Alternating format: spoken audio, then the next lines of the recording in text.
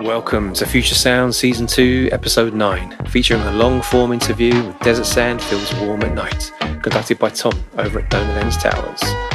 Desert Sand Feels Warm at Night is performing at Future Sound's 4 IRL event alongside Donor Lens, Zero Ray, hope I'm saying that correctly, and Vanitas' debut actually, over at the Lunar Lounge in London on Saturday the 30th of September. We'll all be down there, so come and say hello, grab some artist merch. Okay, next episode will be a roundtable with most of the team, but we have so many exciting and exclusive guests coming up in future episodes.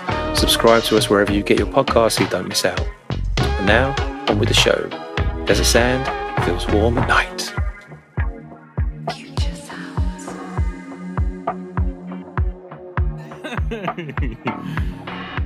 Future Sounds FM. Yeah. Oh man, I think you're going to replace my wife. This is Future Sounds FM. Nice for the American audience. Yeah. Very cool. All right, let's get started properly. So I'm here with Desert Sand, government name Will. I'm not gonna name more names than that. Although it is sort of loud and proud on your Discogs page, isn't it? It's very easy to find. Any Spotify credits, you can have a little dabble if you want to. Yeah, you're not going to find anything. Yeah, don't do anything weird. Let's not go sort of Facebook stalking and stuff. Yeah.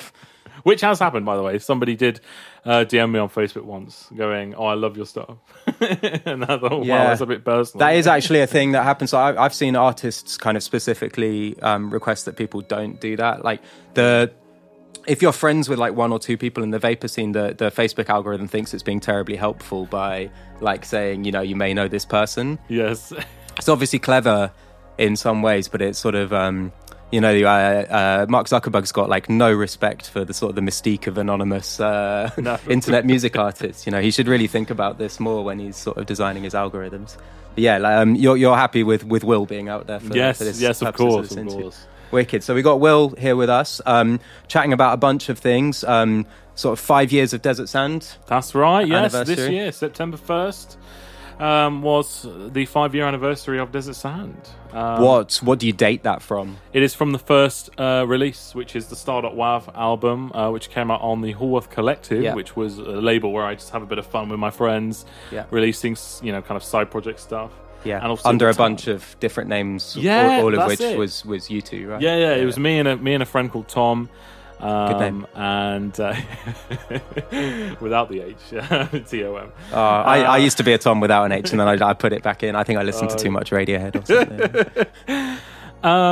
And it just obviously at the time it was just a bit of fun. That's why kind of the early stuff is not that high quality, I would say. But as time went on, I really enjoyed doing stuff at Desert Sand, and then I pursued that kind of as my main musical career. And 5 years later, look where we are now. I mean, it's crazy that in your studio, 5 years is sort of, it's kind of an eternity, but it's gone very quickly as well. We've had a bunch of guests celebrating 5 years recently. So I think my Pet Flamingo are 5 years old. Oh wow! Congratulations! We had and Pure Life Records as well, who we had on.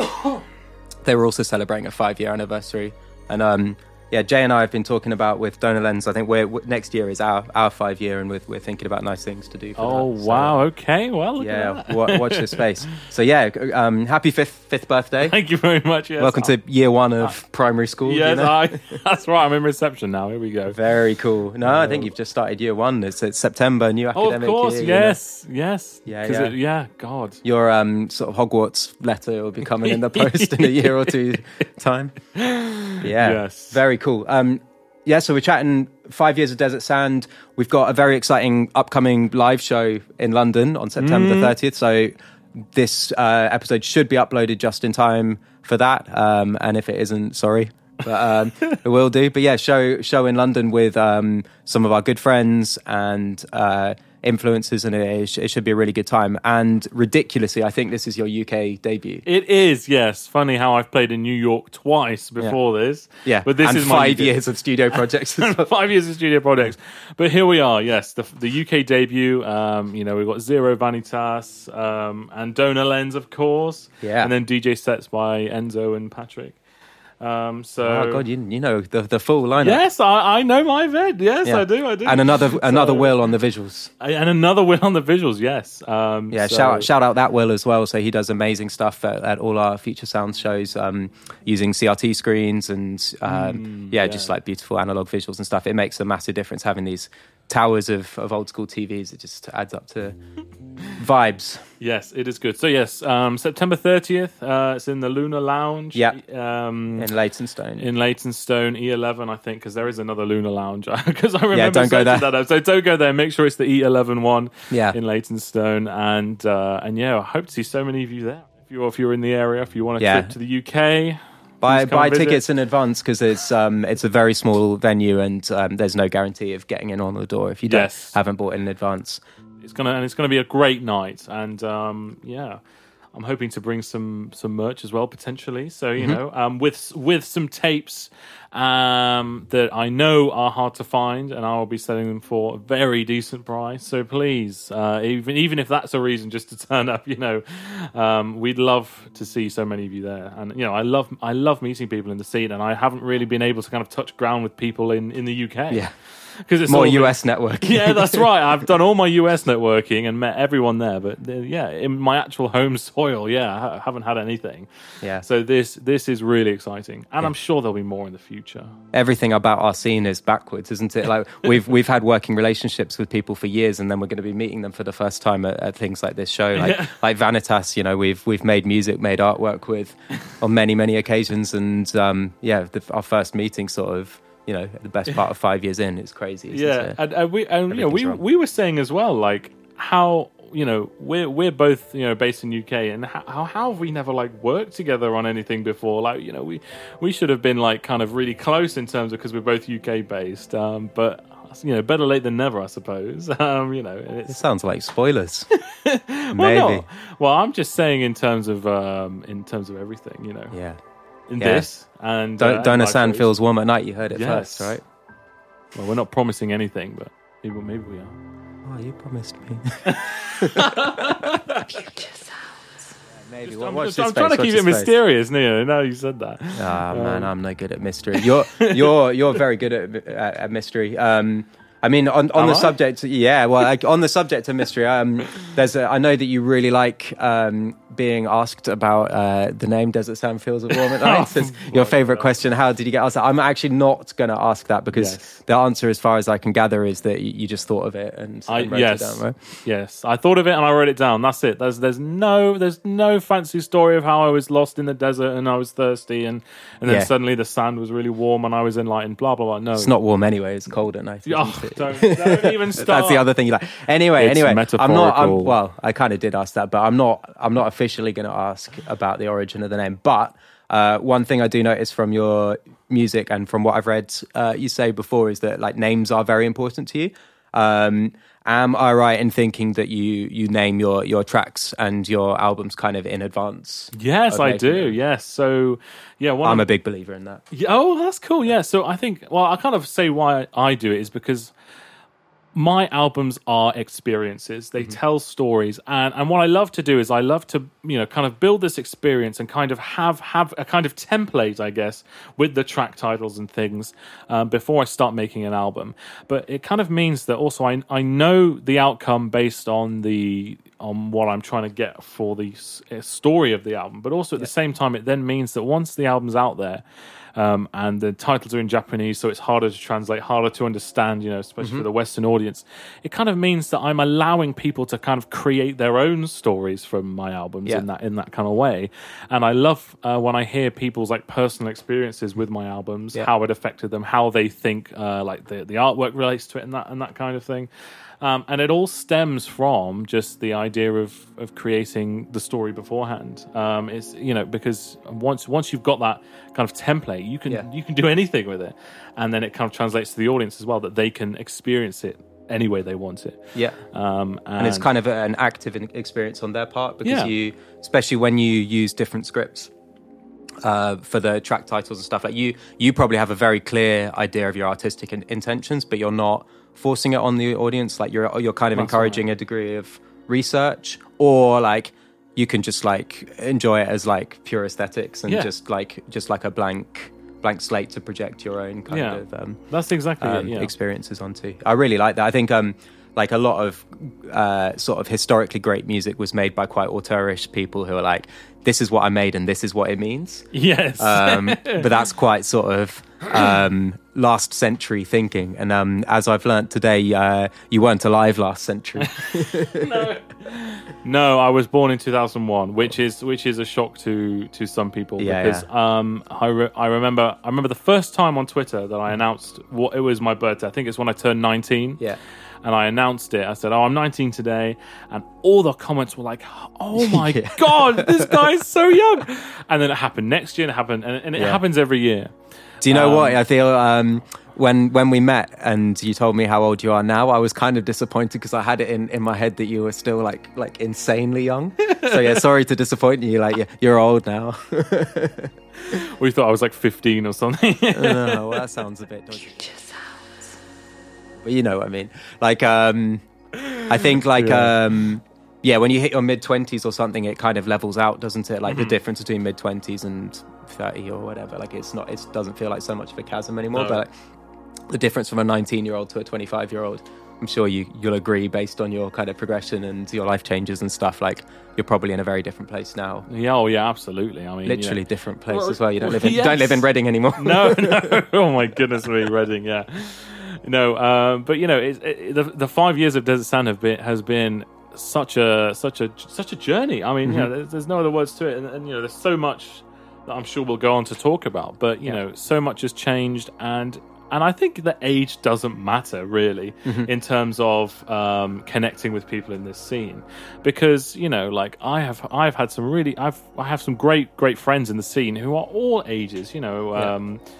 In their 30s and things, you know, and obviously Mindspring, who I recently collaborated with, Angel, she's in her 30s as well. Yeah, she's kind of on the cusp of Gen X millennium, right? Like it's like a 3-generation thing, isn't it? Our movement. I'm not sure how many actually, do you know what? So the only boomer who I can think of in the scene was Rolling Stone magazine asked like one of the guys from the Monkees. Oh yes, yeah. They were like, what do you listen to? And he was like, I found this really cool music on the internet called Vaporwave. It's like, whoa, like the most high profile like boomer Vaporwave fan. It's like most boomer acts are probably, you know, they're probably freaking livid that like people are plundering their yacht rock and their, you know, to make sample music. I mean, I saw actually talking of Angel, I think I've talked about this on air before, but I saw underneath an Infinity Frequencies like YouTube page, there was the original composer of some of the like Weather Channel music being like, what the fuck is this?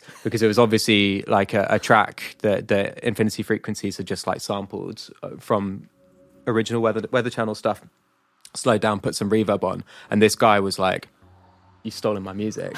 And like Angel went into bat for Team Vaporwave, like trying to explain to this guy like how like what had happened was like artistically valid and stuff. Yes. And this guy was like, I've worked for decades. Like I've done my shift on the, you know, as a yacht, what's it called, like a cruise musician, cruise ship musician. Like, where's my money?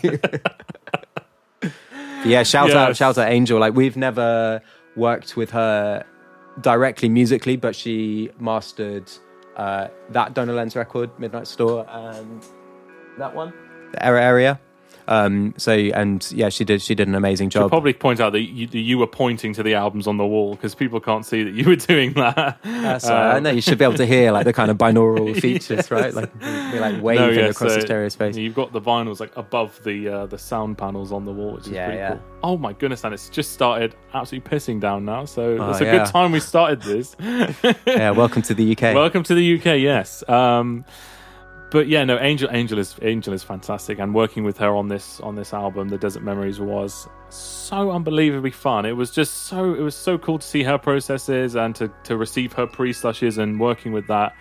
And you know, we've done like very, very little over the past kind of because we started this collaboration in 2020. Oh wow.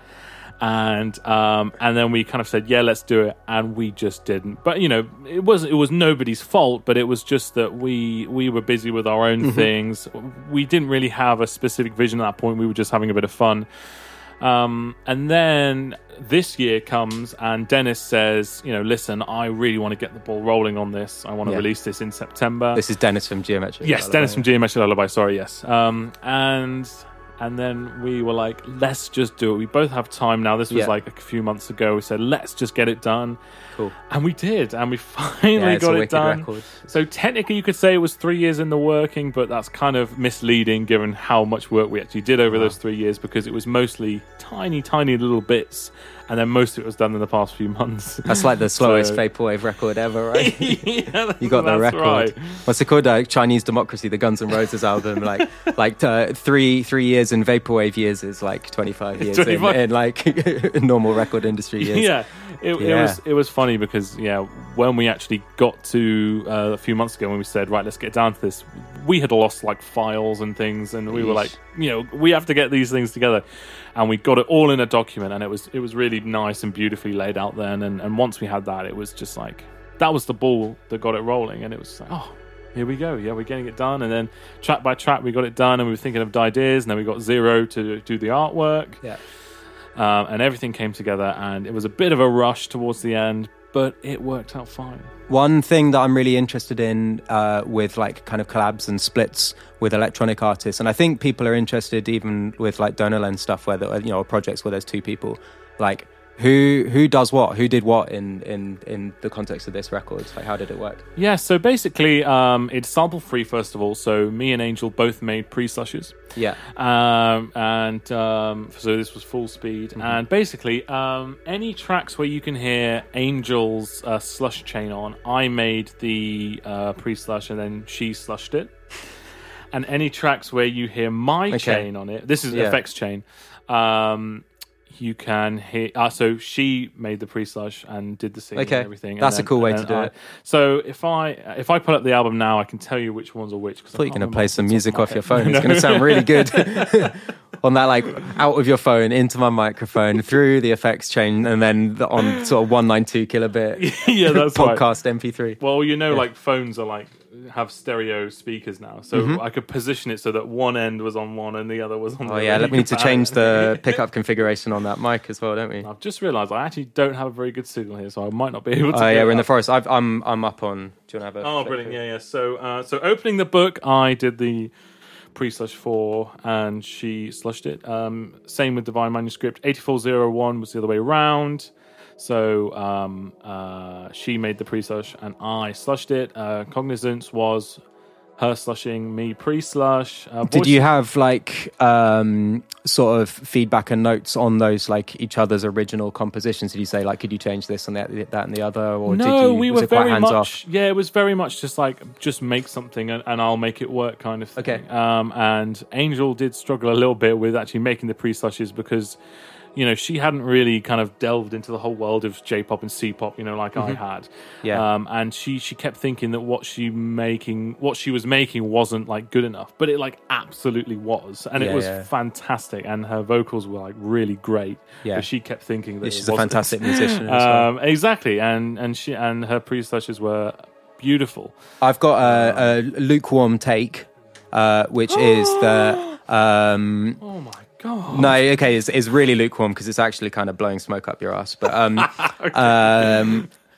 I think that a lot of people who make the switch from making sample-based music to making sample-free music, a lot of those people who make that transition, their best work was the sampled stuff, because it is very difficult to do sample-free music and make it sound, one, good, and two, even more than it sounding good, is like making it sound like something that could conceivably be an old-fashioned sample source. And I think both you and Angel are very good at doing that. Oh, well, thank you very much. I think because it's like you need like a history in making conventional music that's not vaporwave or slushwave to do. You kind of need to put the years in, and I think both you and Angel, like your years started when you were super young, just kind of having a conventional musical education. Yes. So that's my lukewarm take. No, it's a very good take, and the thing is, it's really really cool to see so many people do sample-free stuff. And to be honest, even if it is quite amateur or not quite hitting the mark, I say that's great, because what you've actually done is as a person, you've gone out there and said, I want to do a sample-free album, and I'm just going to try and do something. And even if just by trying it, you get to learn what sounds right, what works, what doesn't work. And of course, it's a very, very slow journey into getting something that works. Well, Forgive and Forget, which was my first ever sample-free album, back then I used to call my sample-free albums, I used to call them experiments. If you look in the descriptions of all of my early ones, it said, this is my first experiment, my second experiment, etc. And because at the time I thought this wasn't sounding very good, it could be better, kind of thing. Yeah. But people often say that Forgive and Forget is like their favorite. That's cool. And I listen and I go, yeah, but this is so like I could have made these pre-slushes so much nicer, so much mastered them better. It's not how most people are listening to other people's music, is it? It's how you listen to your own music, with that kind of right. detail-oriented approch. But like, absolutely, yes. Most people are on a macro kind of thing, aren't they? They listen to the bigger picture. That's exactly right. And people enjoy my modern sample-free stuff as much as that. Yeah. Anyway, so much so that Forgive and Forget was recently bolded on Rate Your Music. Which was a pretty big deal, actually. What does that mean? So I'm not 100% sure on the exact stats it has to be, but basically a bolded album on Rate Your Music means one that's pretty significant. I think it's within a top band of albums. Somebody will know. I have no idea. Within a specific genre? No, I think it's just on all things. Wow. I mean, basically, what people talk about bolded albums, and they seem to be very revered albums. Wow. And Forgive and Forget was recently bolded, so that was like, holy shit, this is mad. And again, I always look back at the album and think this is the first of many, and it was kind of very, very, well, I wouldn't say poorly made, but there were many things that could have gone better. But I just think that, like you say about the kind of having that music knowledge, I think the way it was written, because I've been classically trained for many years before that, I think the way it's written is like the boost that people enjoy, because the chord progressions are quite nice. I think that's why people like it. Yeah. So even though the production quality was low, the actual composition was pretty okay. And nice. I think that's the difference between like somebody who's had lots of classical training beforehand versus somebody who's like, they may know how to produce very well, but actually when you get down to the chords and the arrangement and the mixing,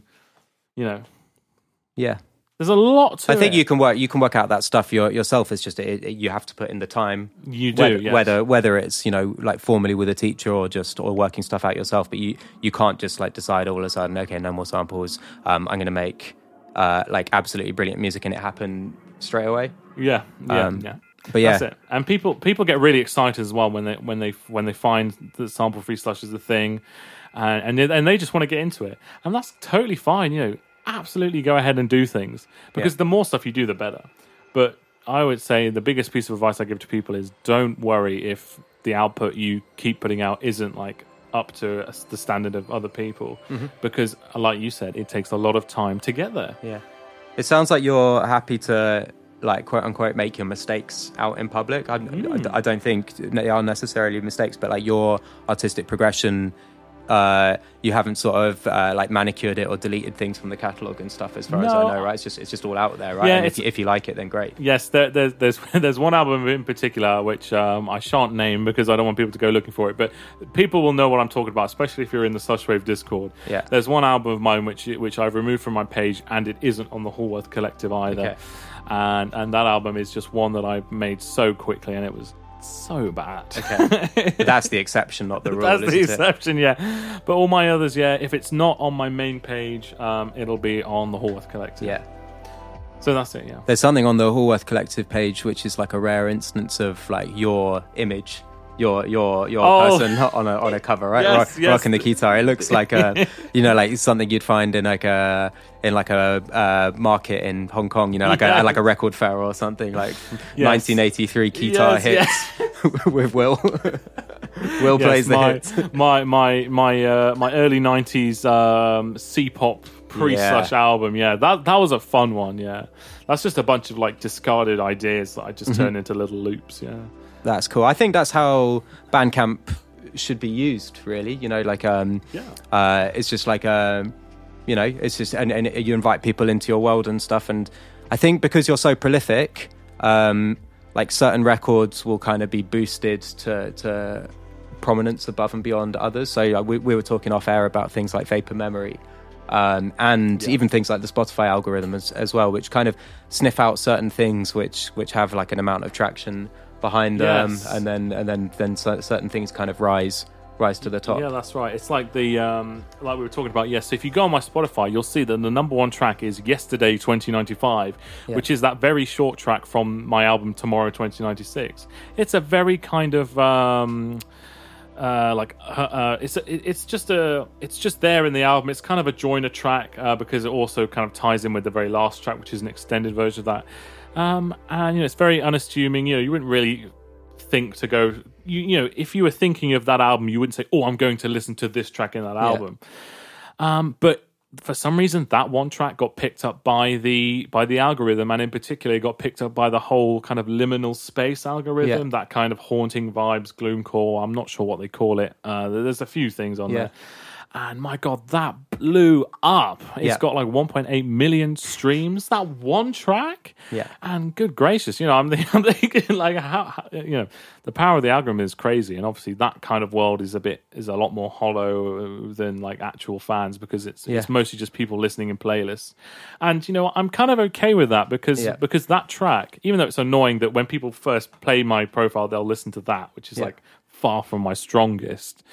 It also means that I'm kind of glad that a track that I spent a long time working on hasn't blown up in that way, where it's just being listened by a lot of kind of hollow fans. And what I mean by that is people who just listen from playlists and don't really... Passive listeners. Passive listeners, who don't really look at the artist or care that much about the artist. There's something like aesthetic as fuck about that though. Like, so, you know, because obviously your work kind of is like broadly within like the ambient music kind of...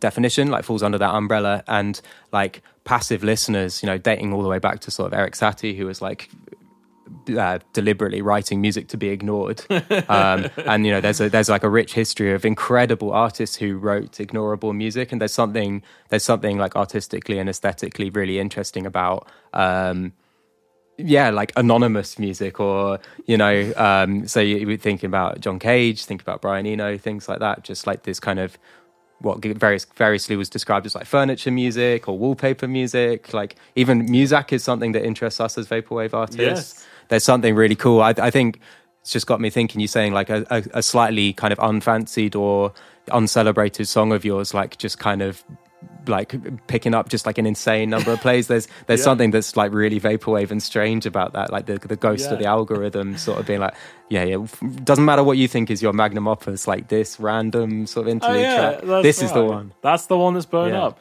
And Sign of the times. And funny you mentioned things like music. I love smooth jazz, especially in the 90s scene.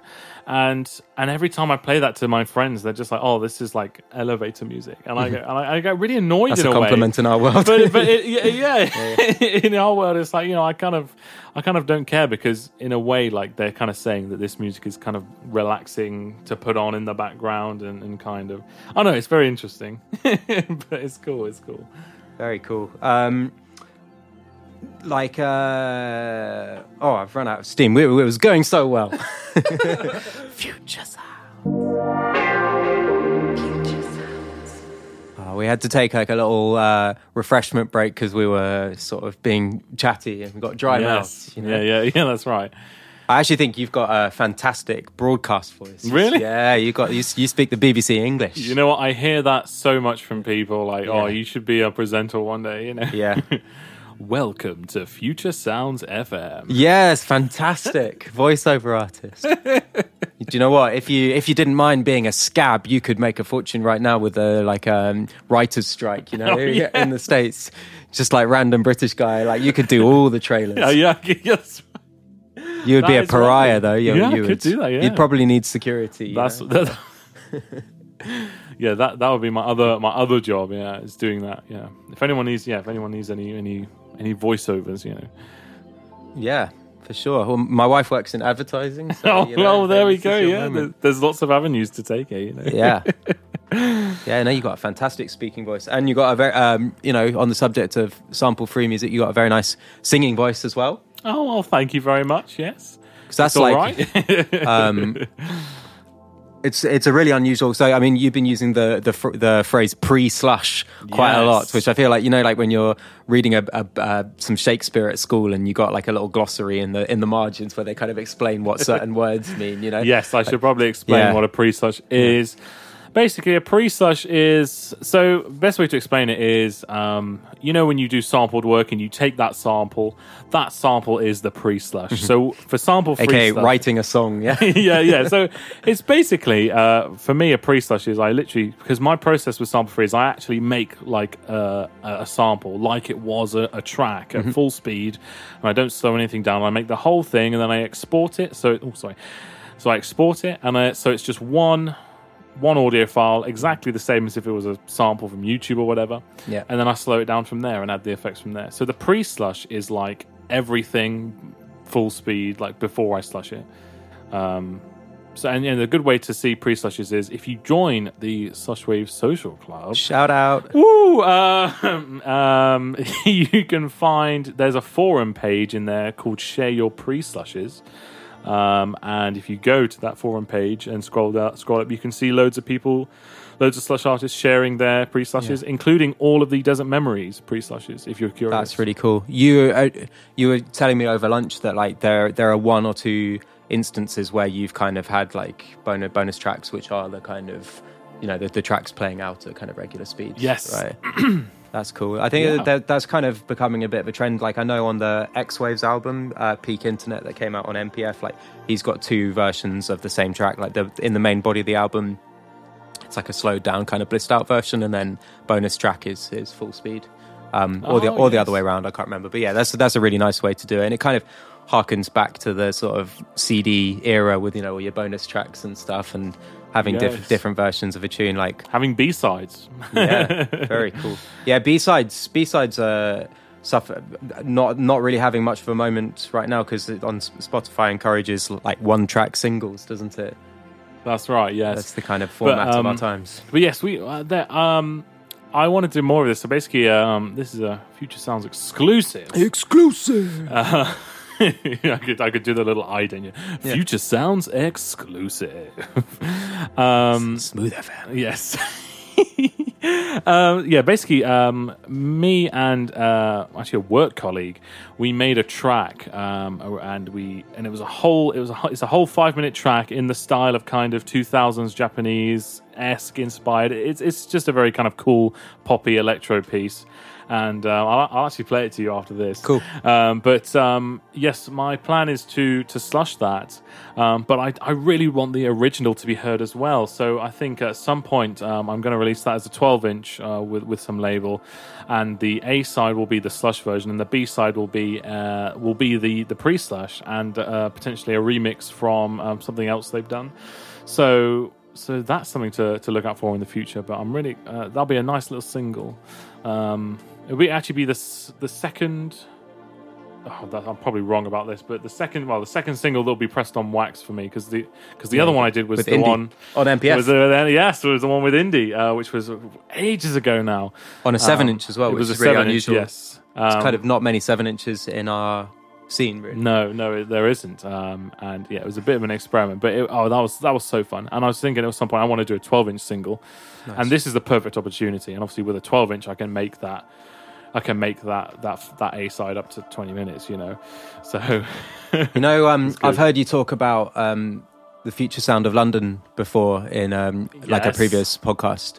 And they were like a really interesting group for like a bunch of reasons, but not least because they managed to be like quite like a banging rave act, as well as making some like quite iconic ambient music. I'm thinking about stuff like Lifeforms. Yes, like for that ambient stuff. Dead Cities. Yeah. The Future Sound of London, I always tell, the best way to describe it is I say, so imagine the 90s and imagine someone just messing around with every element of a synth, and that's what it's like. Because you have like these kind of breakbeaty things, these super techno moments, and then also these bird really sounds. Ambient moments, and it's like, my goodness, jungle this is like, rainfall. Yeah, this is like everything every like alternative 90s scene in one album. Yeah, they're a fantastic group, and they great. with links to the past as well, because I think Robert Fripp from King Crimson, sort of ambient god himself, he plays a bit of guitar on the Lifeforms records. Some like cool guitar synths. Oh, that's cool. The reason I bring them up is you're talking about 12-inch singles. Like we've got me and Jay from Donor Lens have got a theory that like your stuff would work really well with like like jungle drums, or like dance beats, along with these kind of textural sounds and stuff. Like I know that your music actually often does have drums in it, doesn't it? Yes, it does. Yes. It's not like what you would traditionally think of as ambient music, where it's beatless. Like your music is normally metered and has like a percussion element. But like if you were going to go down the 12-inch single route, which is like a format associated with dance music, really, isn't it? It is, yeah. Or at least now, having one side being beatless and one side being beats could be pretty cool. You've got a history in dance music, right? I've heard you say that pre Desert Sand, right? You made dance pre Desert Sand, and this was when I was like 17 and younger. So I used to make like deep house a lot and these kind of trance projects, and they were awful. I'm not sharing these anywhere. They were terrible. I mean, selfishly, I hope you start making that kind of stuff again with like Apple loops and those kind of things. It was really bad. But funny enough, that process got me into like understanding Logic and understanding production, and then it kind of got me passionate about wanting to do, the work I'm doing now is audio engineering and that kind of world. Yeah. So in a weird way, making these shitty trance and house beats has kind of led me into this world that I'm now working in. Yeah. And of course, the great byproduct of that is Desert Sand. So very cool. Yeah. It's a very interesting progression how I was making these like totally opposite genres, Yeah, but there, I mean, it's two sides of the electronic music coin, isn't it? The like music that's incredibly sort of relaxing and transportative, if that's a word, music that's quite functional. Ambient music serves a function, which is to take you to a place or take you away from a place. And dance music is functional as well because it makes you dance. Yeah, that's right. And actually, I think the so much great electronic music kind of does a bit of both, right? Aphex Twin selected ambient works, ambient masterpiece. Aphex Twin, when he's playing out at clubs, does not play selected ambient works. He plays, I'm going to play freaking loud, fast music on my modular, and there was actually like a viral piece doing the rounds where The Spectator, which is like a kind of right-wing rag in the UK, they'd sent one of their young journos to review Aphex Twin at Field Day Festival, and I think this guy really likes selected ambient works. Ooh, that was your phone. Oh, it was my phone. I thought Aphex Twin was performing. But yeah, this guy was saying that like he went to the Aphex Twin concert expecting like a nice kind of relaxing sound bath, and kind of had like a sensory overload, was bludgeoned with some sort of violent hard style and gabba. Shout out Aphex Twin. That's really maybe cool. I should trolling people like that. yeah. Just release like the chillest album ever, and then say I'm going to perform live soon, Mm-hmm. and then you go and it's just that album, but with like the craziest like breakcore, Well, we were saying this off air, but like both of us were performing in the States recently, and we were sort of talking about the differences between US audiences and UK audiences, and Americans are like. The Americans we've come across are one, like quite Anglophile. They're like so happy that like these British musicians have come over, and two, like they're super enthusiastic. So like they might come along expecting like a nice relaxing Desert Sand set. You play them the donk, the gabba. They might think this is brilliant. They probably would actually. They would just be so hyped to.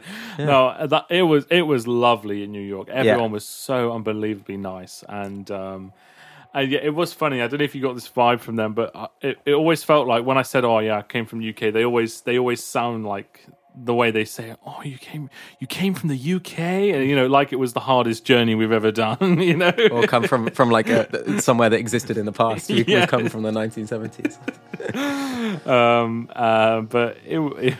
But that weekend was the whole week actually, wasn't it? From although I didn't go to Econ, but I went to obviously the Slushy Fest and then the Tape Swap as well. Both were incredible events. I think that's kind of rad that you went to the fringe events, but like not the main festival. Yeah, well, the main reason is because I was actually staying with Days of Blue, who is shout out Days of Blue, who is he's basically my best friend, my closest friend, and we only had these days together, and we thought we could go to Econ, but at the same time, we want to spend time with each other, just kind of exploring New York, because he lives there in New York, and kind of just chilling with each other. Obviously we wanted to rest between the two events, because I think everyone could agree that everyone who went to all 4 events were pretty a lot of dead. people got ill. So we had where we had a clip from Frank Javsey talking about his Econ weekender, which sounded hectic, but he was saying that everybody seemed to get ill following the tape swap, and he managed to avoid it by showing up late, I think. Yeah, that's it. Yeah. Am I right? So you were there last year as well, but were you playing the tape swap, or were you playing the actual? No, last year I was playing at Econ. Yeah, thought so. That's nuts. That was my first ever live event. Can you, reveal as much or as little as you want to, like of the kind of behind the scenes of that, but like who contacted you and what was the process of getting that booking? It was literally George who messaged me. I think he literally sent me a message going, fancy doing an ambient set like for 40 minutes? And I said, oh yeah, sure. Like what is this a part of? And he said, just casually, oh yeah, this is Econ 3. Yeah. And I'm just like, my goodness me. That's nuts. And then we talk, and then I say, I wouldn't be able to come unless obviously the flight is paid for and all that kind of thing. But everything worked out, and they were able to fly me over, which was amazing. And I had on the 100% Electronica jet. Yeah? yes, on the first. That's what I'm imagining on the PJ, on the first class British Airways. First class? No, it wasn't first class. Oh wow! It was. I think that's what people imagine, right? Like when people get very cross on social media about certain things and stuff. I think they imagine the label owners in our sort of tiny little scene, sort of sitting on their piles of gold, like Scrooge McDuck or whatever he's called. But they're really sitting on their pile of mailers. Yeah, exactly. A bed of cardboard. Yeah, we were talking about that Christ picture, wasn't he? He's sort of drowning in Dan Mason mailers. Yeah. It's not as glamorous. Behind the curtain, the wizard's curtain, It's a lot of work, and we were talking about it because you were asking like why I don't do my own physicals, and it's just because it's the time and the money. Yeah. And from speaking to other people who've kind of started labels recently, it's hard to get. It's a labour of love, isn't it? And the problem is it is, and a lot of it depends on other people, like the distributors or the people who manufacture the vinyls, and so much can go wrong in that process. And it is if you don't have backup, which I certainly wouldn't have, if I was to start this, if you don't have that kind of backup cash, then you won't be able to fill it, because let's say you lose a whole order, shit happens, but you have to get that road going again. There was actually the whole thing recently with the Angel vinyl on No Problema, wasn't there? Yeah. They had that whole problem. Yeah, I saw it. And that's one of the things that could happen, And if you're starting out, that could just end it there and then, even before you started, I'm always surprised by, pleasantly surprised by people's patience, by and large, in this scene, because especially labels that have pre-orders, like My Pet Flamingo don't do pre-orders because for sort of various reasons, but like one of them being that keeping people waiting for sort of months and months on end, having taken their cash is like, it's not best business practice, is it? It's sort of it can lead to complications. But yeah, people by and large are very patient. You do get the odd person who sort of hits order and then they wonder why their record hasn't hit their doorstep 5 minutes later. But also, if you hit order on a pre-order, you should have the expectation that there may be delays, because obviously you've got to remember they haven't got it in hand. And I say most people are like that. Most people say, oh, sorry, there's been an extra month delay. We're hoping to get that. People go, okay, that's fine. I ordered a pre-order, so. Yeah. And as long as a label you don't guarantee a time, if you say kind of we're hoping to get it out, blah blah blah, then that's okay. I can't remember which label it was, but there was a label a couple of years ago that said we're going to ship it on this day, and they didn't tell anybody about the delays. It went on for about 3 months, and then people started asking for refunds through like Bandcamp and It's stuff. the famous floral shop gate as well. That's right. Yes, so a big part of this is like people are almost paying for. I know it sounds really silly, but like people are paying for kind of this old format and this kind of old, slower way of doing things, right? Like this is not an Amazon Prime business model, right? This is cottage industry, labor of love, people working on, pre-internet kind of analog mediums. Obviously, there's an irony involved in that our scene is entirely dependent on the internet, but like the part of the kind of magic and the kind of rituals that we buy into is this kind of retro, kind of pre-internet slow way of doing things, and you putting your slow music on these slow slow-ass music. FutureSlush. I was seeing I'm being silly. I've got some silly questions actually. Oh no. I'm just so we're talking about drowning in mailers. I'm just imagining like you with drowning in hard drives, man. Like what you must have some serious kind of archival system going on. Lots of albums, lots of long albums. A 2 terabyte external hard drive. That's it. You got all your music on one hard drive. Yeah. Man, you need to back your shit up. I'm worried. I'm really worried on your behalf. I back things up on like Google Drive and that kind of thing. So all my albums and all the assets and things are backed up on there. So that's fine.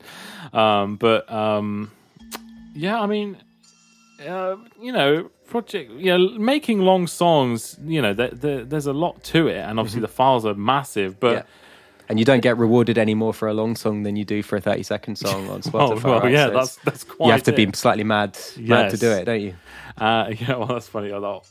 So many of the reviews of Dream Desert, you can clearly tell that it's people who have come from like New World Disciples, where the tracks, kind of shortish. Yeah. This is a 4-hour. This is a 4-hour record. Yeah. Each track is 20 to 40 minutes.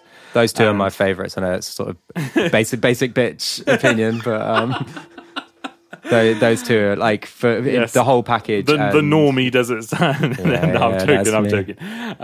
But they are the two most famous ones. Yeah. And people, you can clearly see in reviews that people have come from these shorter albums and listen to Dream Desert, and they're like, yeah, this is really nice, but God, it's so long. Why 4 hours? And it's just like, that's cool, the point of the album is that it's this journey that slowly evolves throughout the album. But some people just don't want to listen to music for that long. Do people contact you saying that they like fall asleep listening to these? All the time.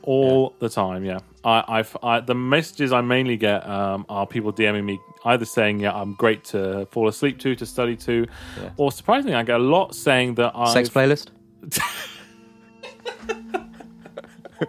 That would be a very slow session, wouldn't it? Yeah. Passionate. Sorry. 4 hours in bed.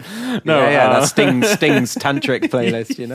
He listens to his own music when he's shagging. Man.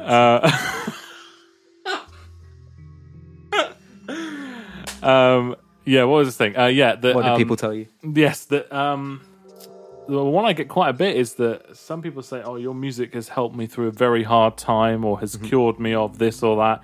And I think, wow, that's pretty heartfelt. The fact that they seem to kind of dedicate the recovery process of whatever they've been through. They seem to say that my album is the reason why they've been able to do that, and I think that's cool. Like that's some pretty deep, like emotional, like all that stuff level. makes this all worthwhile, doesn't it? Yeah, it does. And I received that quite a bit. I have had quite a few messages, quite a few emails. Do you listen to music when you're sleeping? No, I can't. I need.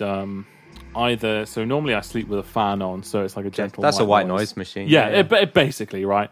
Hey, check out this pun. Does Desert Sand sleep well at night? Oh. All my questions just like. I've got to go now. I've got to look at the time. Yeah, on that note. But yeah, that's the thing, right? You say people like dicking around with your name, like trying to sort of use the acronym to say explicit things. You can make little stories from it as well. I used to do this thing at Halloween and Christmas where I would say, "Oh, give me a name so I can change it for this period." Oh yeah, and the submissions were terrible. They were so fucking bad. Yeah. One of them as well, and Days of Blue is going to like this. So hello, Days of Blue, because I know you're going to be listening to this. He keeps pissing around with this one, which is absolutely awful, and it really annoys me. But it was a Halloween one where it says, "Human blood feels warm when freshly killed." Oh, does it? Couldn't. Days of Blue seems to know. Oh, wow. Hello, Abe. I know you're listening. Jeez, I'm scared. And they seem so nice. It's always the nice ones, isn't it? Oh, it wasn't him who made it. It was somebody else, but he keeps bringing it up every now and then. I'm like, why? It's so bad. I mean, obviously, if you sort of to draw a bell curve of like how long people's songs are, there's like a massive kind of huge concentration, huge spike around we just played footsie. Sorry, actually. Oh wow! I was just talking. It's getting warm in here now. Tom's studio feels really warm right now. Like whatever, like 99% of recorded popular music, it probably is 3 minutes long, like on the nose, right? Like there's historical reasons for that, like the kind of amount of music you could store on a 7-inch, like blah blah blah blah blah. 3 minutes is like a good length of time. Yeah. The number of people making 30-minute long tracks is kind of far fewer, but like there's kind of a cool storied history of people who do make long form music. Yes. I mean, you know, most people's kind of conception of all classical music, you know, rightly or wrongly, is that it's quite long, and like the classical music world is a world that you know intimately well, and it's a world that your day job is in the classical. That is right. Stream. Yes. Is there? I mean, can you talk like a tiny bit without doxing yourself? Yeah. Kind of what your sort of relationship with classical music is, and like what you do for a living. Yeah. So my relation to classical music kind of started when I started learning piano, and I've been classically trained. I've been playing piano for 14, 15 years now. So since I was about 7 years old, and yeah, I've always kind of enjoyed classical music, and obviously I've played a lot of classical music throughout the years. And this job opportunity came up during my placement year at university, and it's actually where I'm working at now, which is basically where I do for a young musician school, which is like, you know, kind of a secondary school, but for young people who want to be a musician, a classical musician, whether that be composing or performing, you know. And I do all the recordings for the pupils. And that includes, you know, setting up the session, editing videos, that kind of thing. And it's an amazing job because you get to see like these really, really young people come out and play their most difficult, complex pieces to such a high standard. I don't even have to do many edits most of the time. You know, it is a very lucky job to have, and it's one I really enjoy. It's like a pro-spec concert hall at what's essentially a school. That's basically it. That's basically it. But a music specialist, and it's opened me up to loads of like good contacts within the classical scene. So like from big classical labels and things like that. And hopefully one day I can kind of jump on that train and say, you know, hi, you know, I'm looking for somewhere big to go, and then start editing for some like real like CDs and things. Yeah. So. That's really cool. So, I mean, I think most people, like, if they're not really classical music listeners, they have this idea that classical music is like all kind of long and slow. But I think that's probably based on people's understanding of like they're imagining like orchestral kind of symphonic music. But like within what gets called classical music, there's stuff that's actually probably closer to what you're doing on stuff like these kind of long form ambient things. So I've heard you talk on a previous podcast about John Cage's As Slow as Possible, which is a John Cage piece. It's like a conceptual piece where you can interpret it. Some people have interpreted the instructions very, very literally. So it's a famous performance, right? And you've actually witnessed a part of this performance, right? Have I? You said you went to the church. Did I? Yeah, was that a lie? Did I say I went to this church? You might have said you saw it online. I think I saw it online, yes. If I said I went to the church, that is a lie. Yeah, no, I didn't go. Bullshitting on air. This is like an organ performance at a church in sort of Germany. Yes, Austria, yes. So I've seen it online, yeah, where you can actually, you can see. Yeah, it's this organ piece. I can't. God, it's been a while since I've talked about this. But I can't remember how it's exactly controlled. I think they might do it manually now. But it's going on for about 600 years. 600 years, and every time there's a change, people like get together. Mm-hmm. It's like once every year or two, right? That something happens. Yeah. It's very interesting. So yeah. So that's you talk about long albums. Yeah. That's a 600-year recording. If you're able to do that. The Eric Satie piece called Vexations. Do you know which one that is? So that's, maybe if I heard it. So the music itself isn't particularly famous, but the instructions are. So it's a piano piece called Vexations, and it says in French underneath, it says, if you were to play this piece 840 times in a row, you would need to sort of mentally prepare yourself. Or so words to those effect, right? So obviously some people have taken that very literally, that this piece is to be repeated 840 times.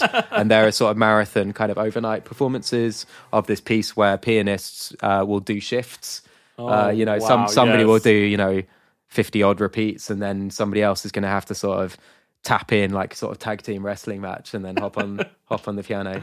But yeah, for people who think classical music is kind of boring, there's kind of like a sort of litany of kind of maverick composers, like people like John Cage and Eric Satie and Karlheinz Stockhausen and Lamont Young and stuff, who do these kind of insanely like wacky out there things, which are kind of as or more out there than things that we encounter as sort of fans of experimental alternative music. So it's the history of classical music is not kind of one of sort of stuffy, boring. No, it's not. Honestly, there's so many there's so many cool things you can go out and find if you really look deep. The problem is you've got to get through all of the quote unquote normie stuff and the famous composers who dominate the like classical scene in terms of streaming and just knowledge. But once you get past this barrier, there's a world of really interesting things there. Yeah. And even to the point of like some of Beethoven's really late piano works, like the Opus 111, just give that a listen and you'll be like, my God, like for the time that was composed, this is at that point he just didn't care. He was like, oh, I'm just going to write this crazy thing. Yeah. And it sounds like it could be, it sounds like a kind of weirdly modern but also weirdly old piece at the same time. Mozart's late music as well, like all these something when people sort of knew they were dying. They're getting very, very. That's right. When people, that's right. And a Liszt as well. If you listen to Liszt's really, really, like towards the end of his life, he wrote some really short piano pieces, kind of 1-2 minute, and they're just so dissonant. And this is like late 1800s, and you think, gosh, like again, it was just like, oh, I'm almost dead. Let me just write some weird things because I've written all the good stuff already. That's kind of what it feels like, Future sounds. Next time we go to New York for our next gig, it seems to be how it works, right? Gig a year. I love how you say the next time, there definitely will be a next time. It's this last econ, sure. Well, I mean, even if it is the last econ, I think somebody will kind of fill the void, because I think we've got so used to this kind of annual thing going on in New York. But yeah, there's a place I really wanted to go to this time, but it was closed. It's a place I've been to in the past, which is the composer Lamont Young has got a permanent art installation with his partner Maria Zazila, and it's called the Dream House, which is like a rad name as well. It sounds like a vaporwave album, right? Dream House, or vaporwave label, doesn't it? Yeah. Dream House. That's good. Yeah, there's a bunch of things. Or Dream Suite. There's a Slushwave artist, right? And there's a radio show called that as well. But yeah, Dream House is like kind of the last remnant of this kind of 70s, 80s New York kind of loft, arty kind of loft culture. And you go up to the loft of this building, and there's a pink room with like fat speakers in each corner, and they're blasting these kind of organ tones. And like as you move about the room or like move your head around, the chord appears to change pitch. That's cool. That's cool. It's really cool. So you can kind of create your own that. performance by like manipulating your own body through this space. Is so hippy dippy. I'm actually like a very not particularly hippy dippy guy. I freaking love that place. It's so cool. But yeah, you know, like just the interferences, like because you know that's exactly what it is. Yeah, because obviously.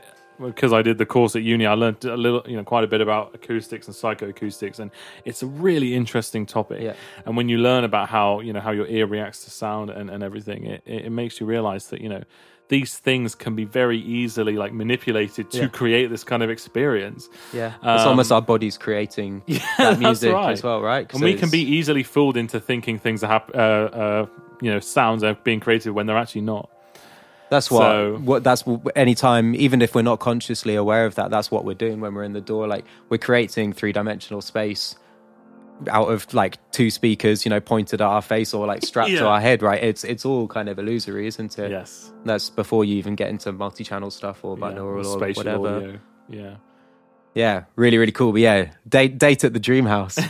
Let's do it. Yeah, that's a vaporwave. You know what? That sounds like let's do a show there. Vanitas album title as well. He's got all these modern art kind Dream of House, and they got to release it on Dream Shore. Yeah, shout out Dream Shore. Shout out Dream Shore. Yeah, very cool. Do you listen to much other long form music? Yeah, from time to time. Yes, actually, recently I've been on a bit of a kind of 80s, 90s kind of more poppy phase. I go through a lot of phases. There was a time, I think it was about last year, where I was listening to a lot of like, do you know Celer, the ambient artist? Celer. They release so much stuff, and there's some really cool long stuff there. I always like to dabble in William Basinski. Yeah, who doesn't?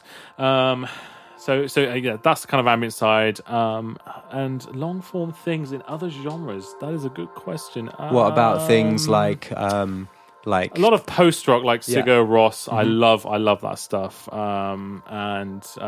Like droney stuff, doomy stuff. Like sometimes. I do like quite melodic and quite changing things. So drone sometimes doesn't appeal to me in that way, but. Yeah, there's so much I listen to. Like some of it's long, some of it's short, but at the moment, most of it's kind of shorter stuff because I'm kind of going through this like alternative '90s kind of phase. Cool. So yeah, that's really cool. I went to the Sun gig with my wife, and I was like having the best time ever. I looked over, and she was not enjoying it. It's so rad though. Like I felt like that was a bit like that Cage thing in miniature, because it's like the way their music works is they're just like holding a big old note, and then they'll look at each other and be like, "Here it comes." next note, and like anytime something happens, everyone's like, "Yeah." It's very cool. But yeah, it'd be I think I'm with you. I need some variety in my music. I couldn't only listen to that kind of thing. And like I think I'm glad that like one good thing about sort of kind of streaming culture. There's plenty of bad things about streaming culture, but like it's kind of democratized and leveled people's listening tastes. Like I think I grew up. I think I'm almost exactly a decade older than you, and it was kind of the dying days of like pick your lane. You're a rock guy, or you're a rap guy, or a pop guy, or whatever. And it's like I work in schools now, and I ask kids what they're listening to. The bad thing about streaming culture is they can't normally tell me. They're like, "Oh, I don't know, a bit of everything," or whatever. And then like I'll get them to like pull up a playlist on their phone, and it's just like a completely insane mix of things, like meme songs, like things that have kind of been trending on TikTok, which sounds like it would be awful music, but like fantastic music trends on TikTok. I'm thinking like there was a huge resurgence of the Ra bands, like they were kind of resurrected from kind of 80s obscurity. I love, they're a wicked group. And I used to listen to the Ra band like before they blew up, and before they were cool. Yeah, but you're such a hipster. Yeah. Before they were. How did you discover them? Just Actually, I do a lot of my kind of obscure discovery through good old Discogs. Yeah. Because obviously it's a massive database of obscure things, and I normally just kind of search within a range of years, and I just put in the style, and I just click on albums that intrigue me, and I'm pretty sure I put in like 1982 to 1988 synth pop search, and the Ra band came up.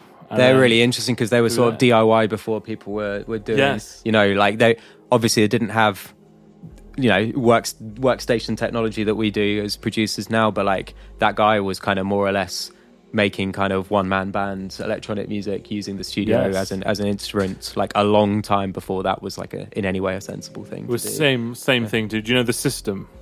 Yes. So The System I really, really like, and I was watching an interview with them guys, and they were saying how DIY they were. They were literally just the keyboardist. It's like electro funky stuff. Yeah, that's right. Yeah. And he just had like a little studio, a little workspace. I can't remember exactly the details, but he was just saying that they would just he would make the tunes, and then the singer would come along, do some singing, and then that was the record. It's kind of how house music was kind of birthed as well. Sort of kind of people making disco on. We don't have a drummer, so we'll use a 909.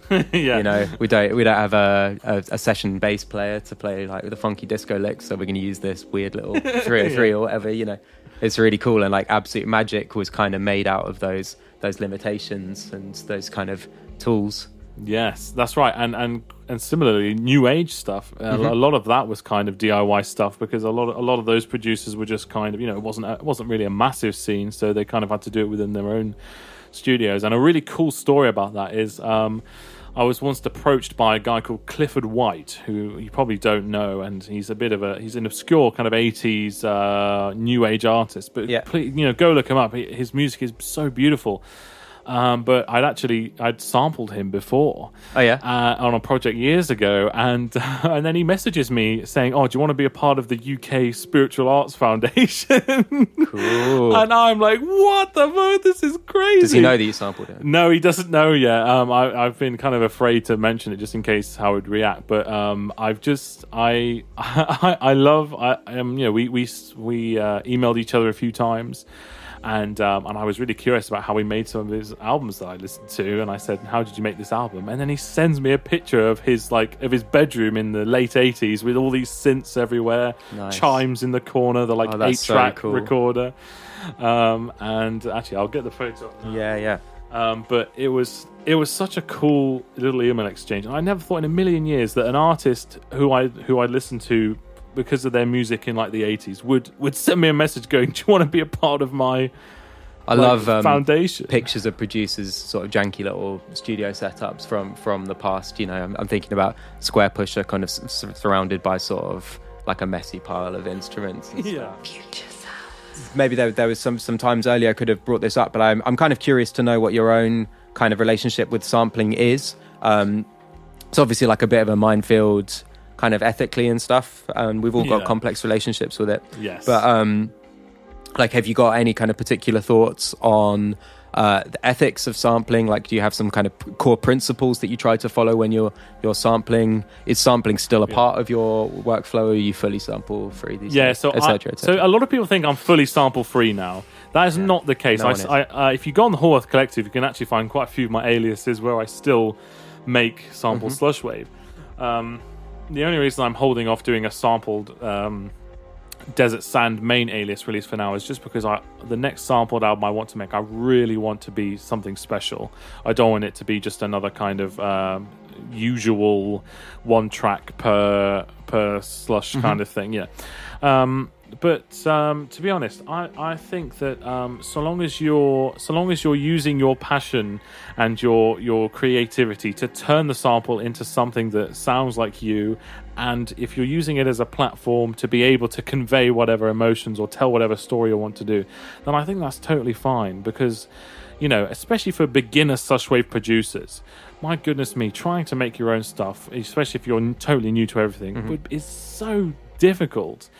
And, especially these newer guys, it's not really harming anybody by just taking the sample and kind of transforming it in their own way. It's a great way to learn things. It's a great way to learn, especially in Slushwave, how your chain affects the sample, how it works, what doesn't work, that kind of thing. Yeah.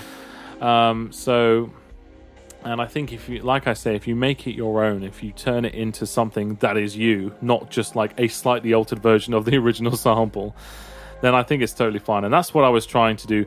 Potentially not with early Desert Sand, because that stuff is kind of just slowed down with reverb. But as I progressed through, I really wanted to kind of shape the sound into a soundscape. And that's what I hopefully people will see I've achieved over time. How kind of tight are your edits? Like, do you kind of? I get the impression you work with fairly long pieces of audio, or are you kind of moving to like a more sort of micro kind of something? It depends. This is going to shock people, but the opening bit of Dream, the first track of Dream Desert, are you familiar with that one? And you know how the opening has these like chiming bells that come in very, very, very slowly, and then the track starts with the beat. So that bit with the chiming bells, that is that goes on for what, 10 minutes or so, I think. That's all made up of a 3-second sample looped. 3 seconds looped over and over and over and over again with very, very delicately changing and very very carefully controlled parameters there, and like that's quite an old school sampling technique, isn't it? Like grabbing a tiny chunk of a record and then using that as an instrument, I guess. That's it. That's basically it. Kind of micro sample and thing. Whereas some of the other tracks on Dream Desert, for example, I sample a lot larger chunks. Really depends on the track. You said something that kind of got me thinking, which was that like if you're working with samples, make it yours, make it sound like you.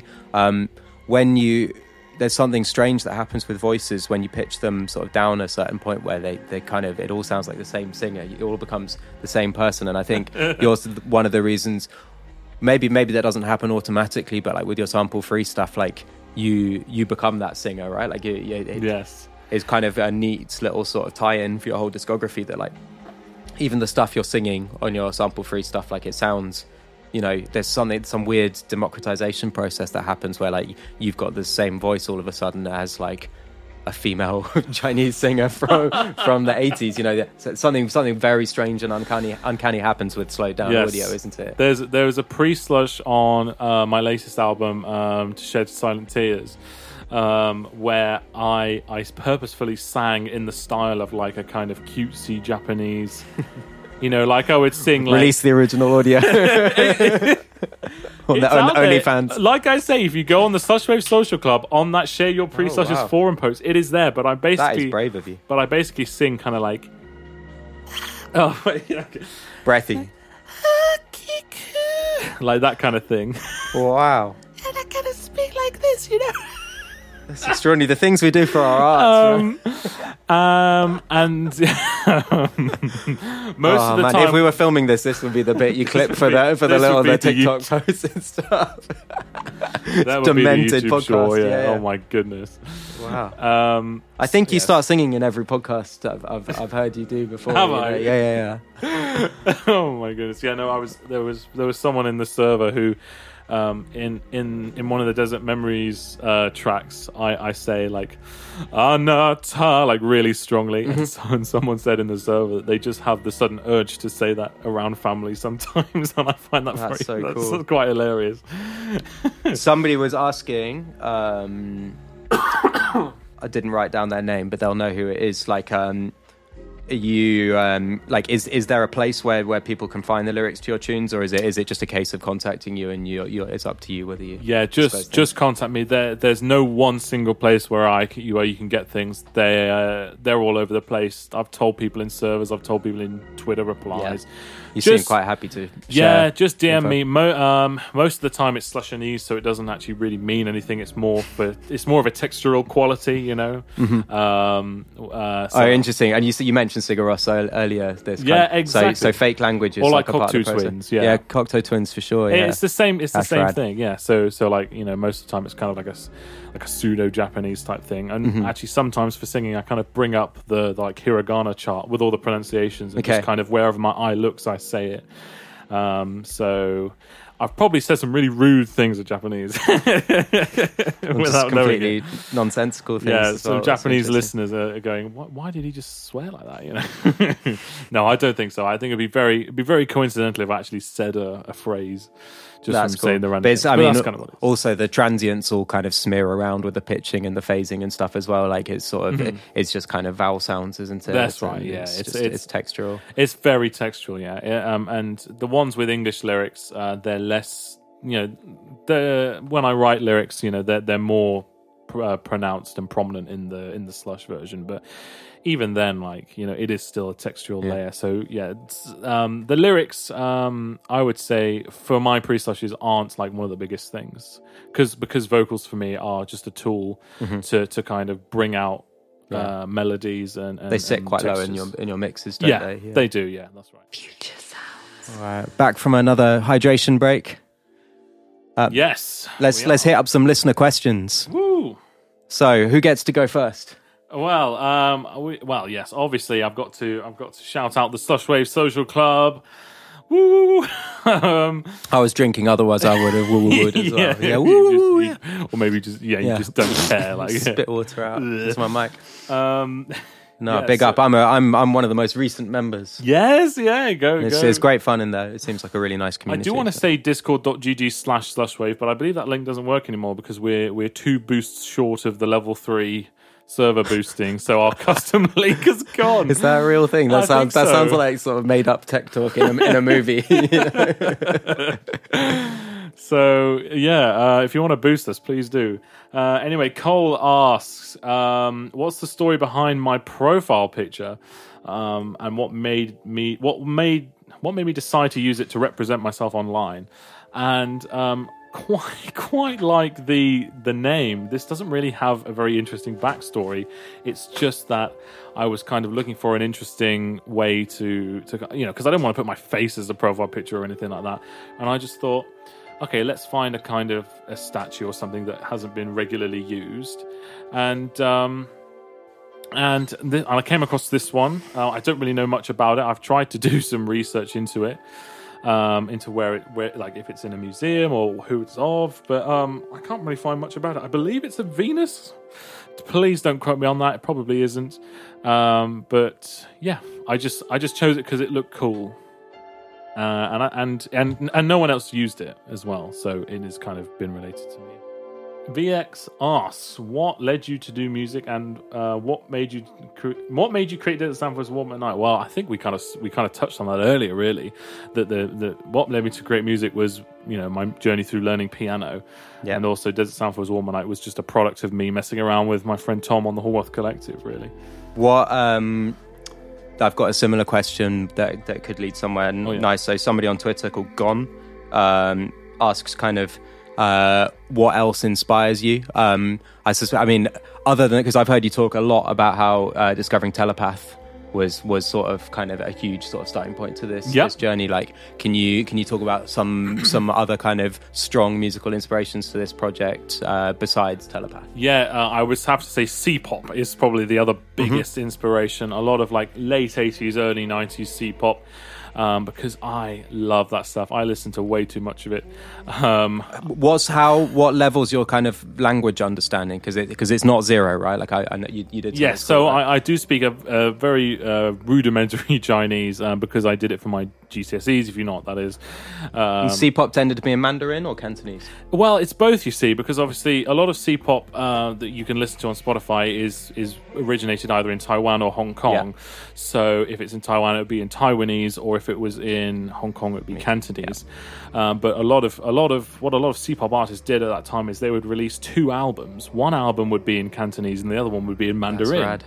So the Mandarin ones, I try and listen to, just to see if I can understand it for a bit of fun. Yeah. Shakira does that, right? English and Spanish language. Oh, versions. yeah. That's really cool. Kraftwerk. So Kraftwerk used to do all local kind of European language versions. That's right. Yes. So there we go. So it's that kind of thing. Yeah. But yeah, that stuff just inspired so much of like the instrumentation for like my pre-slushes and everything like that. So And a lot of the styles that I've kind of used in my pre-slushes has come from just listening to C-pop and kind of picking up the trends and that kind of thing. So I would say that's another big inspiration.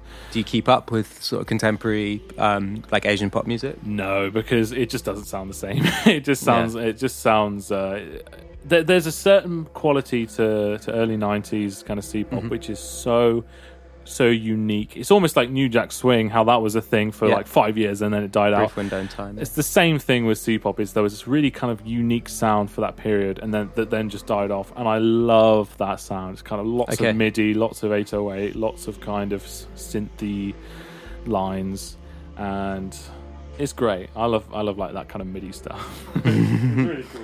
Yeah, you're not the only person in this world who's into that kind of thing. It's sort of reclaiming kind of fun, like pretty outre, pretty sort of questionable sounds sometimes. Yeah, that's right. But yeah, the joy of the preset.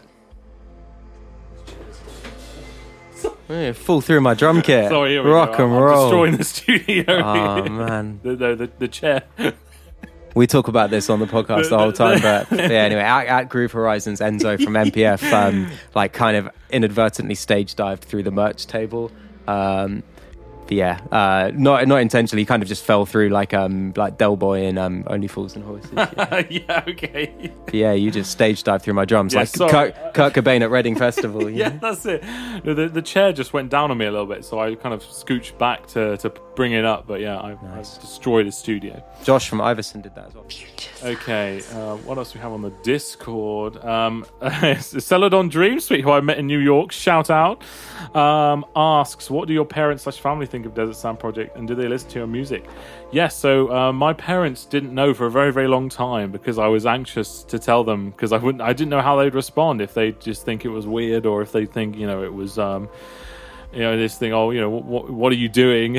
Because it is such a different like music genre to what they've grown up with and known, but they were so sweet. They're like my biggest fans now. That's cool. I showed you that picture of my dad in the Dream Desert hoodie. So yeah, and I think they listen to a lot of my stuff.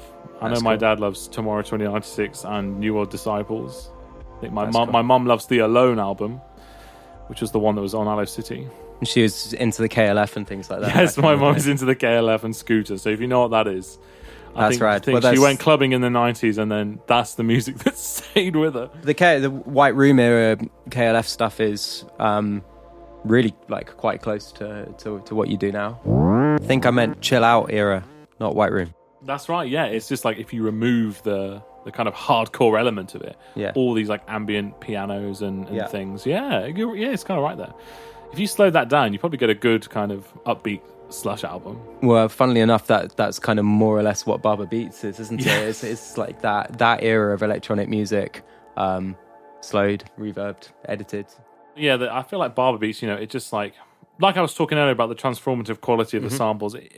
Some Baba Beats producers just like make it sound exactly like it was. They've got more of a punk attitude. Yeah, exactly. I don't think we're not the biggest punks out there, are they? And it's like, it is a shame when that kind of thing blows up off the charts, whereas there are some really, really talented people who spend a lot of time on projects and they don't get that kind of... It's got a very cool like visual aesthetic, and like I know, we've benefited, our projects have benefited from the strength of kind of visual aesthetics and kind of world building and stuff. So it's like definitely not to be dismissed out of hand. Like packaging and presentation is super important. You probably should shout out some of the visual artists that you've kind of worked with. We'll bigging them up off air, but they probably weren't listening when we were just like making coffee in my kitchen. Very nice kitchen as well, I should add. Thank you. Big up Zero, obviously, long-time friend and long-time visual collaborator with myself. You'll know him from New World Disciples, Dream Waterfall, and Messenger of Death. I've also got to shout out Hydra, who did the latest album, To Shed Silent Tears. Who else has done artwork for me? Extra has done artwork for me, the Piano Soliloquy. Lunitas did the I Think Therefore I Am album. Very distinctive. Yes. Oh, and of course Zero did the Desert Memories. How can I forget? I'm gonna bring up my bang hand because I really don't want to forget anybody here. Because the early stuff is presumably you, right? When like more kind of screen cappy. Yeah, it's just screen cappy.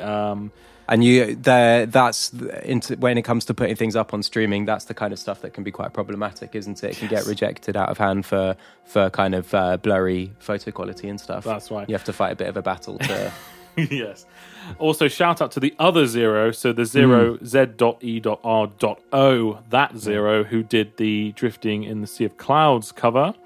That's very confusing, isn't it? How there's two Zeros who both make vaporwave and do renders. Yeah. And one of them's South American, right? I believe so. Yes, I think so. Right, yeah, I think that's everybody. If I have forgotten, please forgive me. But cool. Yes, I think that's everybody who I need to shout out. I've got in terms of visual artists, but that is the Discord. Wicked. Questions done. Fantastic. Discord.gg/slushwave, maybe. If not, yeah, I got it. I got in there through Linktree. There was a hyperlink on the Slushwave social Twitter page. Yes, search up Slushwave Social Club on Twitter. Yeah, that's the best way to get to it. Yeah, that was how I got in there, because there is a dead link, which is very vaporwave. You know? Yes. That's right. Yeah. We need 2 more boosts, so please come in the server. Cool. I'm in there quite a bit. Everyone's in there. Fantastic. All your favourite Slushwave artists are in there. Yeah, bring your mums. Bring your nan. Bring everybody. Emily asked on Twitter, what other media inspires you? And I wanted to sort of tag on to that. Like, what are you nostalgic for? Like, what from your childhood do you sort of reminisce about? So yeah, media first. Yeah. Well, the thing is, I grew up mostly in the digital age of this kind of thing. Yeah, it's weird because I don't really know how to answer that, because all my kind of listening, particularly, has just been through like digital stuff, MP3 players. Your iPod native. When I got my first iPod Touch way back in the day, that was cool. Nice, because most vaporwavers lived through the kind of transition era where it was kind of this wild west of file sharing. It was quite anarchic and sort of pre-iPod MP3 players and that kind of thing, and the mini disc, which was the sort of transitional kind of moment from physical to pure digital. But yeah, I guess, maybe the best way you could answer this media question is like telling us like what your kind of console of what console did you grow up with, if you had a console. Yes, so the first console I got was, my dad got an Xbox 360. That was his first one. That's brand new, man. That came out like 4 years ago. I know. Everyone's gonna be like, oh my goodness. So I got that when I was about 6, 7, something like that. And then I got a Wii. And that was the big one with me growing up. I used to play so much Mario Kart, so much. What else did I play on there? Wii Sports, obviously, and then Wii Sports Resort. I used to play Wii Music a lot. Maybe that's what I've attributed to my success, is that I played Wii Music when I was 8. So, I guess we were saying earlier that like age kind of flattens out, and like the difference between mid 20s and early 30s is no longer significant, but like it's a chasm when you're comparing childhoods and stuff. And I have like almost no experience. I think I've probably held a Wii controller like once or twice in my life, because like I think it came out when I was a sixth former. Yes, I wasn't playing games. I was like shedding jazz drums, and I was on Ableton Live version 4. It's now version 11. I've got project files dating back to like 2006. Oh my goodness! Wow. We were talking about that earlier, like access to really, really old media, and how that's actually like potentially like a wicked tool to explore in our current day art, especially given that we're working in a music scene that kind of has an interest in nostalgia and memory and kind of corrupted memory. No, it's good. It's a very interesting question. Very cool. So you're not particularly a gamer now? No, I'm not. See, really, this is the answer, kids. If you want to be a prolific producer, you're gonna have to put down your controller. Do your homework. No, I watch a lot of movies actually.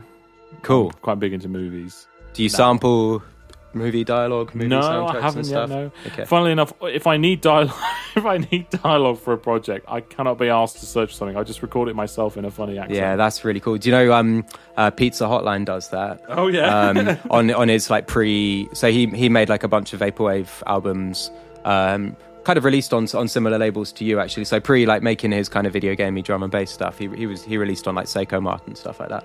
Cool, yes. And there's a record of his where him and his partner are like doing like funny skits and stuff. Oh yeah. Oh, that's good. So yeah, there's one track in Tomorrow 2096 where there's a very in Floor 122 where there's a very so in Floor 122 there's a track where there's a very kind of emotional conversation at the beginning between what sounds like a guy and a girl, right? It's just me That's really talking cool. to myself.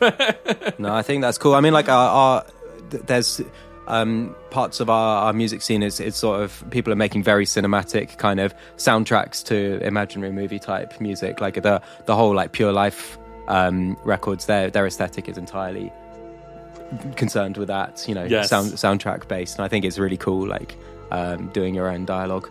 The start Data Girl put out an EP where the first track is like a kind of, it's like very detailed sound design and kind of dialogue-y and stuff, and I think it's dialogue that was kind of originally recorded. So that's the kind of next stage, isn't it? It's like not just singing your own music, it's sort of doing your own dialogue. That's right, that's exactly very cool. Yeah, it's the next nice little trend. the steps to success in Slushwave. Right, I'm just going to ask 2 more questions and then we should knock it on the head because this is long. I'll edit it down a little bit. But, so Alex from the Vaporwave News Network, who's also Alex from Pacific Plaza Records and makes music as Trucks Passing Trucks. So shout out Alex. I think he's interested in your live performance, like what exactly you're doing with your guitar up there. Like, are you using the internal sounds? Are you using it as a MIDI controller? Are you processing it with pedals? Blah blah blah blah blah. Yeah. So I'll take you basically the whole process. It's all done through the guitar. The laptop is up there because it has my Slush FX chain in Logic. Mm-hmm. So what's happening is that I choose a track that I want to perform. I find the original project files for it. Yeah. I find the pre-slush. I remove certain elements from that pre-slush, so maybe my vocal line or a synth line. Yeah. I re-export it. Then I slow it down and add like the delay and stuff, but I don't add any of the FX chain. So basically, I import it into my guitar because my guitar has a built-in. It's a Roland AX Edge, and it has a built-in not MP3, but audio player that can put you can put WAVs on. And so as I'm performing, I can press play on the guitar. Oh, that's rad. It plays the track and it goes through the slush chain, and then from my laptop there's the interface which then goes out to the speakers. But obviously, the guitar is a synth. It's not just a MIDI controller. It's a synth that has about 600 sounds. And so what I would do is then I would also play the sounds from the guitar over the track. And of course, it all goes through the slush chain. So everything that I play is slushed. My vocal mic is plugged into the interface, which goes into the laptop. So that's slushed as well. So basically, what I load into the guitar is the dry, slowed down sample with some elements removed, and then obviously what you hear is everything slushed, even with what I'm playing, that all slushed. That's mad. So the music's not coming from the laptop? No, it is not coming from the laptop. It's coming from the guitar. That's such a mad way of doing it. I know.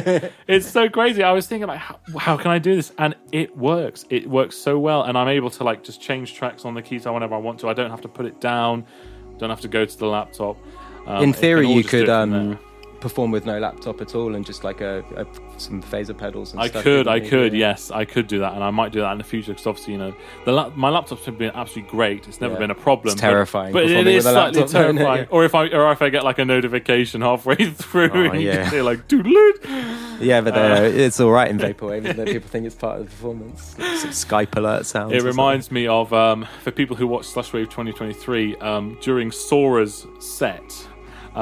Vapor Memory got his friend to plug in their phone to his computer, and it made all the USB sounds during Sora's set. Yeah, those are cool sounds. I've sampled those sounds. So it's I've sampled that exact sound. The Windows USB Connect sound is so cool. But so far, my laptop's been very well behaved, and everything's worked. So I guess until that kind of starts being unreliable, which it hasn't been yet, then I will probably. It's a bit of an investment. Stock plugs, or you got third-party stuff in that chain? Yeah, I've got most of the third-party stuff. Yeah, No more info than that. That is a very patented process. It is very, I've been very secretive about the plugins I use because, there is the potential that you could just kind of copy me if I told you what was there. I mean, obviously I create a lot of the kind of sounds within them myself, but still, I don't really go beyond the kind of surface level of most of these plugins. Like I'm not changing things that... Valhalla? No, I don't use Valhalla. I can safely say that I do not use Valhalla. There you go. But I think people know I use FabFilter, so... But, you're running that stuff live? Yeah. Wow. Yeah. That's rad. And it works. And are you a flangey boy or a phasey boy? Phasey boy, definitely. But not even. I'm more of a reverb boy. Nice. I would say. Cool. The phaser in most of my tracks is very low most of the time. Yeah, it can get a bit seasick, can't it? Yeah, it's like with older vaporwave stuff, like people go absolutely nuts on the sort of tape wobble stuff, and you listen to an actual cassette, and unless your player's really fucked up, like it's it's like the lo-fi scene, like. Mm-hmm. Some lo-fi is really good, but some of it just you hear it and it's like sometimes like a super slow vibrato as well, really wide, really slow, where it's oscillating a semitone either way. Jeez. And I'm just like that. Churning. No, lo-fi is supposed to be like relaxing. This is actually quite agitating. Yeah. Let's finish on a funny one. So Fire Prayer, not Fire Tools. Shout out Angel, but Fire Prayer.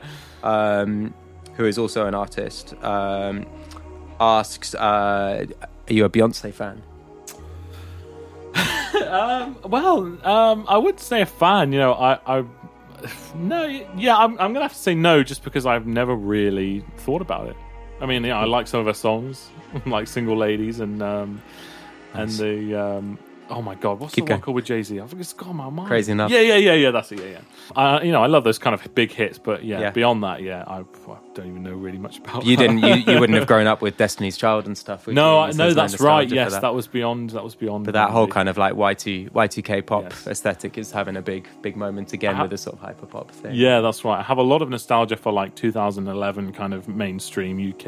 Like LMFAO and I've heard you talk about and that, the Lady Gaga kind of thing, and I love that kind of mainstream period, even though it's like kind of slightly cheesy, like house stuff. I love it. It's great. I've got a project. I keep on pointing at things in my room and forgetting that you've got quite bad eyesight. This thing, the Witch to LimeWire, this thing that says upload to me. Oh, I can read that. Yes, I can read that. Yeah. That's like, because obviously most vaporwave is concerned with the 80s or whatever, and I'm quite into sort of vaporwaving the 2010s. Yes, no, it's so good. Yeah, that's a fun aesthetic to play with, because it was quite an ugly aesthetic, and that era is having a bit of a reckoning. So this Russell Brand documentary that aired last night, like that kind of era is sort of people's behaviours, people are being called accountable for their behaviour during that era, because it was a pretty sort of naff, ugly era. But you were just a kid, you're excused from it. I was shielded from anything nasty like that. I never really experienced it. Yes, but you were looking at it through a childhood. Innocent childhood lens, and sort of this kind of sheeny Lady Gaga pop LMFAO. That's quite wholesome. Yeah, Russell Brand stuff. Wholesome, That's rad. Let's wrap that up. But thank you so much for your time. No, it's been a pleasure. I've loved. It's great to do an interview in person. Yeah. And it's been it's so cool to be in the studio. I'm excited for our performance. It's only a couple of weeks now until the Lunar Lounge show, and so excited to see you again, see Zero again, meet Vanitas for the first time. Yes. I'm going to let you in on an exclusive, but Vanitas is cooking up some artwork for the upcoming Donor Lens album. So you'll probably see and hear that very, very soon.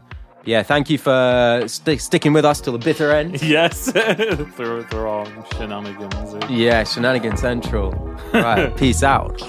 Woo!